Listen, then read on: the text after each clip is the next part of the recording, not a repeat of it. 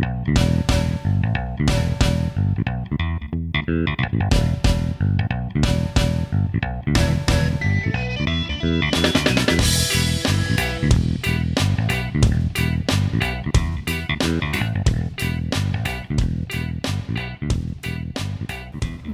et bienvenue à ce 4e épisode de Moi Asexuel. Aujourd'hui, je suis très heureuse car je reçois mon premier invité. Alors, Julien, est-ce que j'ai son nom complet ou juste Julien? Est-ce que tu es dans l'anonymat, semi-anonymat ou total anonymat? Je suis dans la non-anonymat. Tu peux dire mon nom de famille aussi, il n'y a aucun problème. Alors, Julien Séré. Julien Séré, c'est moi. C'est toi. Alors, nous, on a fait connaissance lors de notre deuxième rencontre du groupe La Communauté Asexuelle de Montréal. Exactement. Tu nous as raconté ton histoire, puis je me suis beaucoup reconnue dans ce que tu as vécu. C'est vrai, ouais. Toi aussi, ça fait pas très longtemps que tu es au courant que la sexualité, c'est possible. Exactement, que la sexualité, c'est possible et que même si on est asexuel, c'est possible de ressentir une attirance envers, soit le sexe opposé ou le même sexe. Dans mon cas, c'est les gens du même sexe que moi. Mais je me disais, je peux pas être asexuel vraiment parce que je ressens une certaine attirance que je pouvais difficilement nommer. Mais quand j'ai su que il y a une différence entre une attirance sexuelle et une attirance romantique, et que là, j'ai vu toute la charte des couleurs de ces attirances-là, j'ai fait « OK, donc asexuel, homo-romantique, asexuel et hétéro-romantique, et ainsi de suite. » Alors, j'ai dit « OK, ben, fine, c'est tout à fait moi, ça. » Alors, oui, c'est ça. Donc, ça s'est passé l'automne dernier, là, septembre-octobre, là, ça a fait comme bing, OK, on fait son deuxième coming out oui. à l'âge de 39 ans. Oui, c'est pratiquement comme moi aussi, c'est arrivé... c'est arrivé récemment, toi aussi, oui, c'est ça, oui. Mai ou juin, quelque chose comme ça. Voilà. Puis moi aussi à 39 ans, alors toi, on a tout en commun. Ben voilà. Comment ça s'est passé? Est-ce que tu as fait des recherches? Est-ce que tu es tombé dessus par hasard? Oui, ben c'est ça, je suis tombé comme en me promenant dans le merveilleux monde de l'Internet. À un moment donné, je par pur hasard, je tombe sur un blog sur Tumblr qui s'appelle quelque chose comme Confession asexuelle, là, Asexual Confession. Et puis, c'est là que je me suis aperçu qu'il existe un drapeau, il existe vraiment une communauté, il existe, Haven, il existe des pages Facebook. Et c'est là que j'ai commencé à visiter tout ça, à m'inscrire, à vouloir m'inscrire sur les pages Facebook, à faire partie de ces groupes-là, de ces gens-là. Et puis, voilà, là, j'ai commencé à parler un peu avec un, avec l'autre. Et puis, c'est là que j'ai su que, une dénommée Isabelle Stéphane forme un groupe à Montréal et que la première rencontre avait lieu en novembre dernier. Et puis, j'ai dit, écoute, il faut que je les rencontre, ces gens-là. Et puis, voilà. À quel moment tu as remarqué que tu étais différent de la majorité? Comment ça s'est passé dans le passé pour toi? Écoute, ça s'est passé très tôt. Quand en fait, moi, à 17 ans, j'ai fait comme un premier coming out en disant que j'étais homosexuel. Et puis là, c'est le dire à ses parents, à son cercle d'amis, tout ça. Et puis, je te dirais que pour ça a été comme quand même bien accepté. Chez les amis, pas de problème. Chez la famille, il y a eu une petite période d'adaptation, mais j'ai jamais ressenti du rejet ou quoi que ce soit. Et quand j'ai commencé à fréquenter le quartier gay à Montréal, les bars gays, j'ai commencé à me faire des amis dans ce milieu-là. Et c'est là que je me suis aperçu que non, attends, il y a quelque chose qui tourne pas rond chez moi parce que, évidemment, le préjugé de l'homme homosexuel est très axé, très axé sur la sexualité. Et puis, donc, tout passe par là. C'est ce qui prédomine.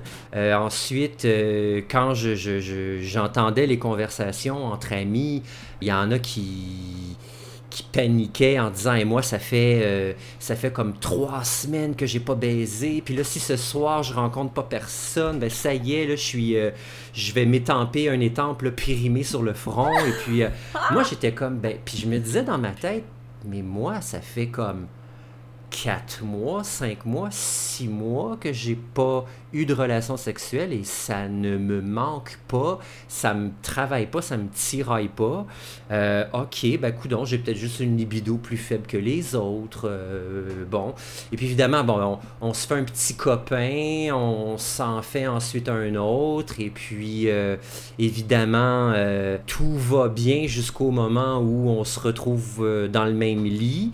Et que là, après avoir dit non, jamais le premier soir, après avoir dit, moi, tu sais, j'ai besoin que nos corps s'apprivoisent avant d'envisager. Sauf que quand c'est la 4e ou la 5e nuit que tu passes avec ton copain et que tu ne fais pas et que c'est pas toi qui prends les devants. Donc, évidemment, vient la discussion, qu'est-ce qui se passe? Y a-t-il quelque chose qui va pas? Y a-t-il quelque chose que je fais? Est-ce que c'est moi qui s'y prends mal? Est-ce que... Bon, alors là, c'est... Puis au début, à 17-18 ans, je veux dire, j'avais aucune idée si le gars s'y prenait mal ou pas. Il n'y en avait pas eu avant, tu sais. Mais c'est ça. Puis les années ont passé.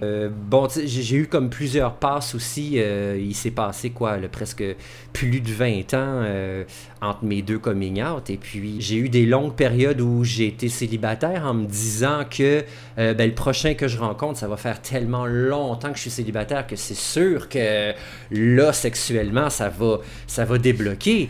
Non. Alors, voilà. Pour revenir à ta question,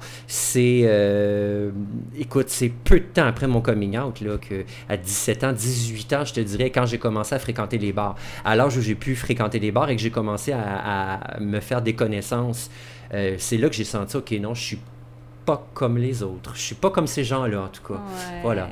Est-ce que ça a fait une différence dans ta vie à toi de te rendre compte que c'était possible de différencier sexualité avec romantique et de pouvoir te nommer asexuel, homo-romantique? Absolument, absolument. C'est ça, je veux dire, quand j'ai su... Parce que moi, ça fait quand même 10 ans que j'ai ça dans le collimateur, que j'ai commencé à avoir les premiers articles dans les revues, dans les journaux, sur le net, qui, il y a 10 ans, n'était pas aussi perfectionné que maintenant, puis les réseaux sociaux, il n'y en avait pas des tonnes non plus. Et oui, c'est quand j'ai su que, oui, certaines personnes font une distinction entre une attirance romantique et une attirance sexuelle. Parce que moi, toute ma vie, jusqu'à récemment, j'ai toujours pensé, parce qu'on m'a toujours dit, que, c'est sûr que dans l'amour, il y a la sexualité. Il n'y a pas que ça, mais il y a aussi ça. Ouais. Donc, alors c'est sûr que si tu es attiré envers quelqu'un, forcément, tu as envie d'avoir des relations sexuelles avec cette personne-là. Alors moi, j'ai dit, OK, d'accord, j'ai peut-être un blocage au niveau de la sexualité, et puis on va travailler là-dessus. Et puis quand j'ai su que, non, c'est pas... ça peut être dissociable, c'est pas indissociable. Donc j'ai fait, d'accord, alors oui, OK. Puis j'ai lu et j'ai vu des témoignages de d'autres gens, sur YouTube ou sur des blogs, tout ça, que oui, moi je suis en couple avec quelqu'un et puis on fait tout ensemble sauf avoir des relations sexuelles parce qu'on est asexuel. J'ai fait comme, d'accord, oui, OK, c'est bien, c'est ce que je suis. Ce que je suis, ça porte un nom et je ne suis pas le seul. Ouais. C'est surtout ça qui a fait comme, thanks God. Parce que je le savais qu'il y avait des gens asexuels, mais je croyais que quelqu'un d'asexuel, c'était quelqu'un qui ne ressentait aucune attirance et sexuelle et romantique et toute forme d'attirance. Fait que je me disais, je peux pas être comme ça. Mais quand j'ai su que oui, tu peux être asexuel et ressentir une certaine attirance envers quelqu'un, sans que ce soit sexuel. J'ai fait « Ah, ben voilà, c'est ce que je suis. Bingo! » Comment tu te sens par rapport maintenant à fréquenter des gens qui sont aussi asexuels? Comment tu trouves ça? Ben moi, j'adore ça parce que, ben c'est sûr que, bon, j'avais pas... dans ma tête, c'était clair que des gens asexuels sont aussi des êtres humains.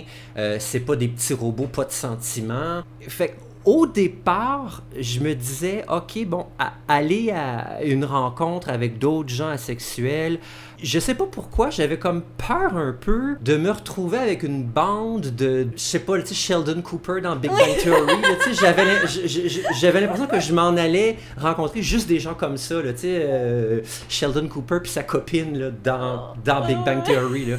Et puis, mais non, puis je le savais, là, que merde, là, je veux dire, regarde, moi, là, je veux dire, j'ai des émotions, je suis un être humain, j'ai des qualités, j'ai des défauts, je suis pas un robot, je suis pas une machine. Alors, oui, puis c'est vraiment agréable de rencontrer des gens qui sont aussi asexuels, de fréquenter des gens qui sont aussi asexuels, même si c'est peut-être la seule chose que je peux avoir en commun avec un tel ou une telle, c'est déjà beaucoup.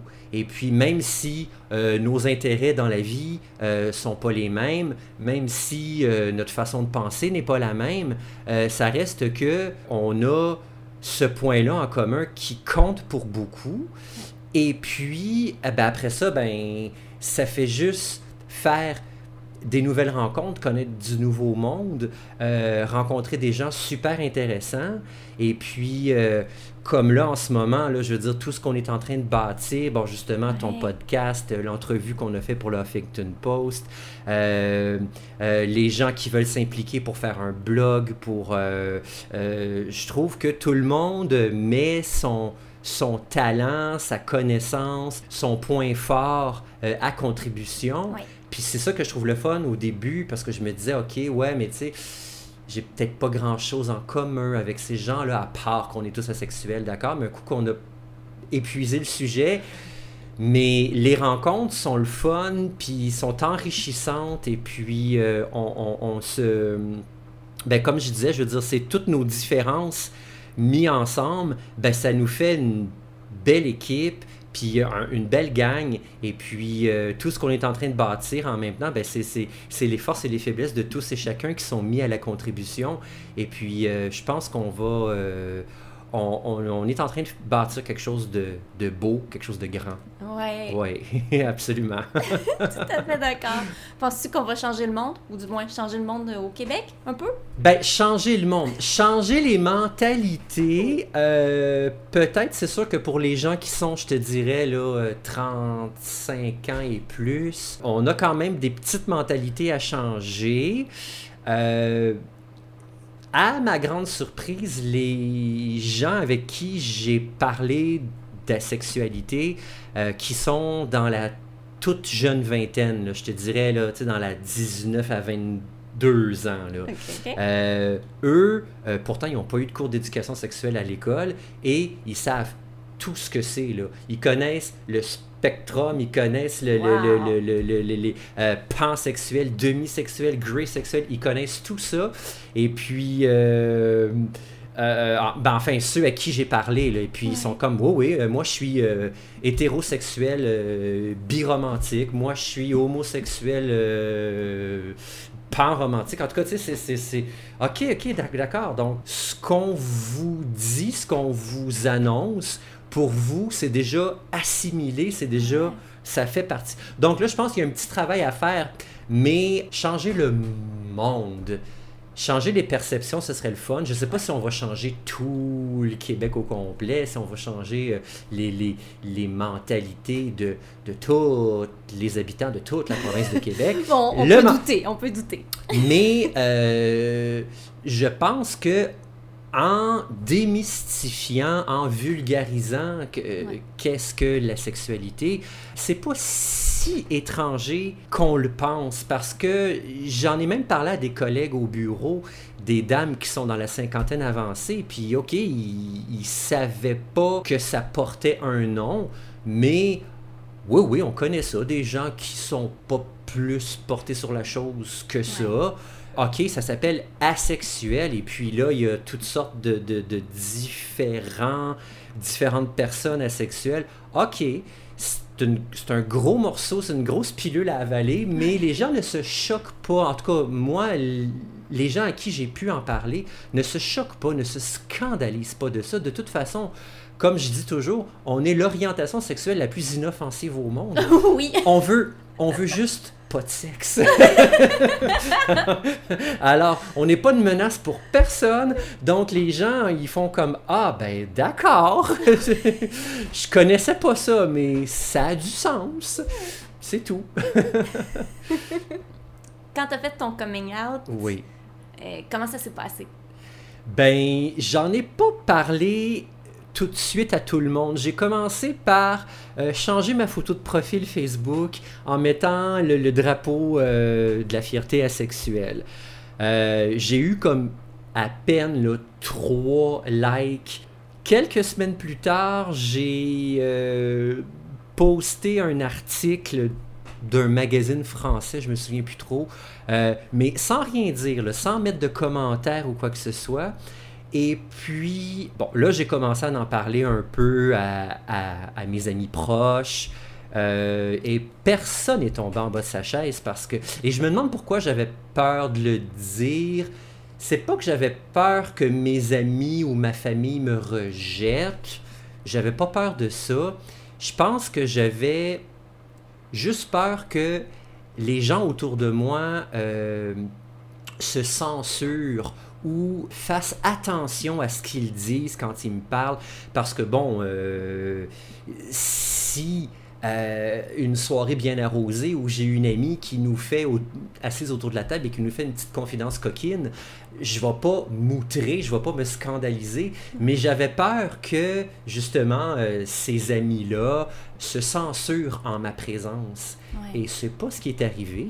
Les gens n'ont pas changé, et quand j'ai dit que j'étais asexuel, mes amis très proches n'ont pas sursauté, ils n'ont pas tombé en bas de leur chaise parce que, bon, mes amis me connaissent depuis 15, 20, 25 ans. Puis je veux dire, si en 25 ans, si j'ai été en couple, si on met les moments dans ma vie où j'ai été en couple, si on met ça bout à bout, j'ai peut-être été en couple 1 an et demi dans ma vie au cours des 22 dernières années. Là. Ouais. Donc, les gens n'ont pas fait « Hein, ben non, ça se peut pas, voyons donc ». Les gens n'ont pas tombé en bas de leur chaise. Après ça, je l'ai dit sur ma page Facebook, encore en mettant en référence un article d'un autre magazine. Et puis tout le monde a liké mon statut. Et puis personne ne s'est posé de questions. Enfin bref, si les gens sont pas d'accord avec ça, si les gens ne comprennent pas ça, ils me le disent pas. Okay. Ils gardent ça pour eux. Alors, et ce qu'on sait pas, ça fait pas mal. Effectivement. Donc, toi, tu n'as pas eu d'expérience de personnes qui te disent que tu dois avoir un problème pas du tout. Pas ça n'existe pas, la sexualité. Pas du tout. Wow, t'es chanceux. Je touche du bois, là, parce que peut-être que je vais frapper un mur éventuellement, là. C'est sûr que les gens s'interrogent. Je parlais tout à l'heure de mes collègues au bureau. C'est sûr qu'ils ont fait « oui, d'accord », mais ils n'ont pas mal pris ça, là, ouais. Ils ont tout simplement... Mais en tout cas, jusqu'à date, je touche du bois, j'ai été très chanceux, je l'ai toujours dit, moi j'ai toujours eu les meilleurs amis du monde, et puis ça s'est concrétisé encore cet automne, là, voilà. Donc, toi, t'as pas de mauvaise expérience, genre de quelqu'un qui te dit qu'il va aller se masturber devant toi pour t'aider? Non, pas jusqu'à présent, non. Tellement chanceux. Wow. Pour toi, ça signifie quoi faire de l'activisme au niveau de la sexualité? C'est bizarre parce que j'ai jamais été quelqu'un... J'ai jamais été activiste là, pour quoi que ce soit. J'ai jamais été militant pour quoi que ce soit. J'ai jamais marché là, pour le Gay Pride. J'ai jamais claqué des casseroles ensemble pour les carrés rouges. Je suis zéro militant. Mais peut-être que c'est parce que j'avais jamais trouvé une cause, ma cause. Et puis, et j'appelle pas ça non plus du militantisme, parce que justement, je suis pas du genre à crier sur les toits. Je suis asexuel, je ne veux pas de sexe. Je commencerai pas à scander scander des slogans dans la rue avec une banderole ou quoi que ce soit, tu sais. Ça serait très drôle. Ce serait très drôle, oui, mais bon, parce que qu'est-ce qu'on a à revendiquer? On revendique qu'on veut pas de sexe. Ben, parfait. Il y a des gens qui en veulent du sexe puis qui en ont pas. Alors, mais je trouve ça... Ben, je sais pas, ça me fait découvrir quelque chose que je ne connaissais pas chez moi, que je croyais inexistant chez moi. Là, j'ai rencontré d'autres amis dans notre groupe, et puis là, ça me donne le goût justement de parler de la sexualité, de me montrer à la télé, mais en fait dans les capsules web, dans les entrevues, au podcast qu'on fait en ce moment. J'ai jamais voulu me mettre sur la sellette ou me démarquer de tout le monde, mais là je me dis, ben gars, je le fais parce que c'est sûr et certain qu'il y a d'autres gens qui, comme moi, se demandent mais qui ils sont, qu'est-ce qu'ils font, mais pourquoi j'aime pas le sexe, est-ce que c'est normal?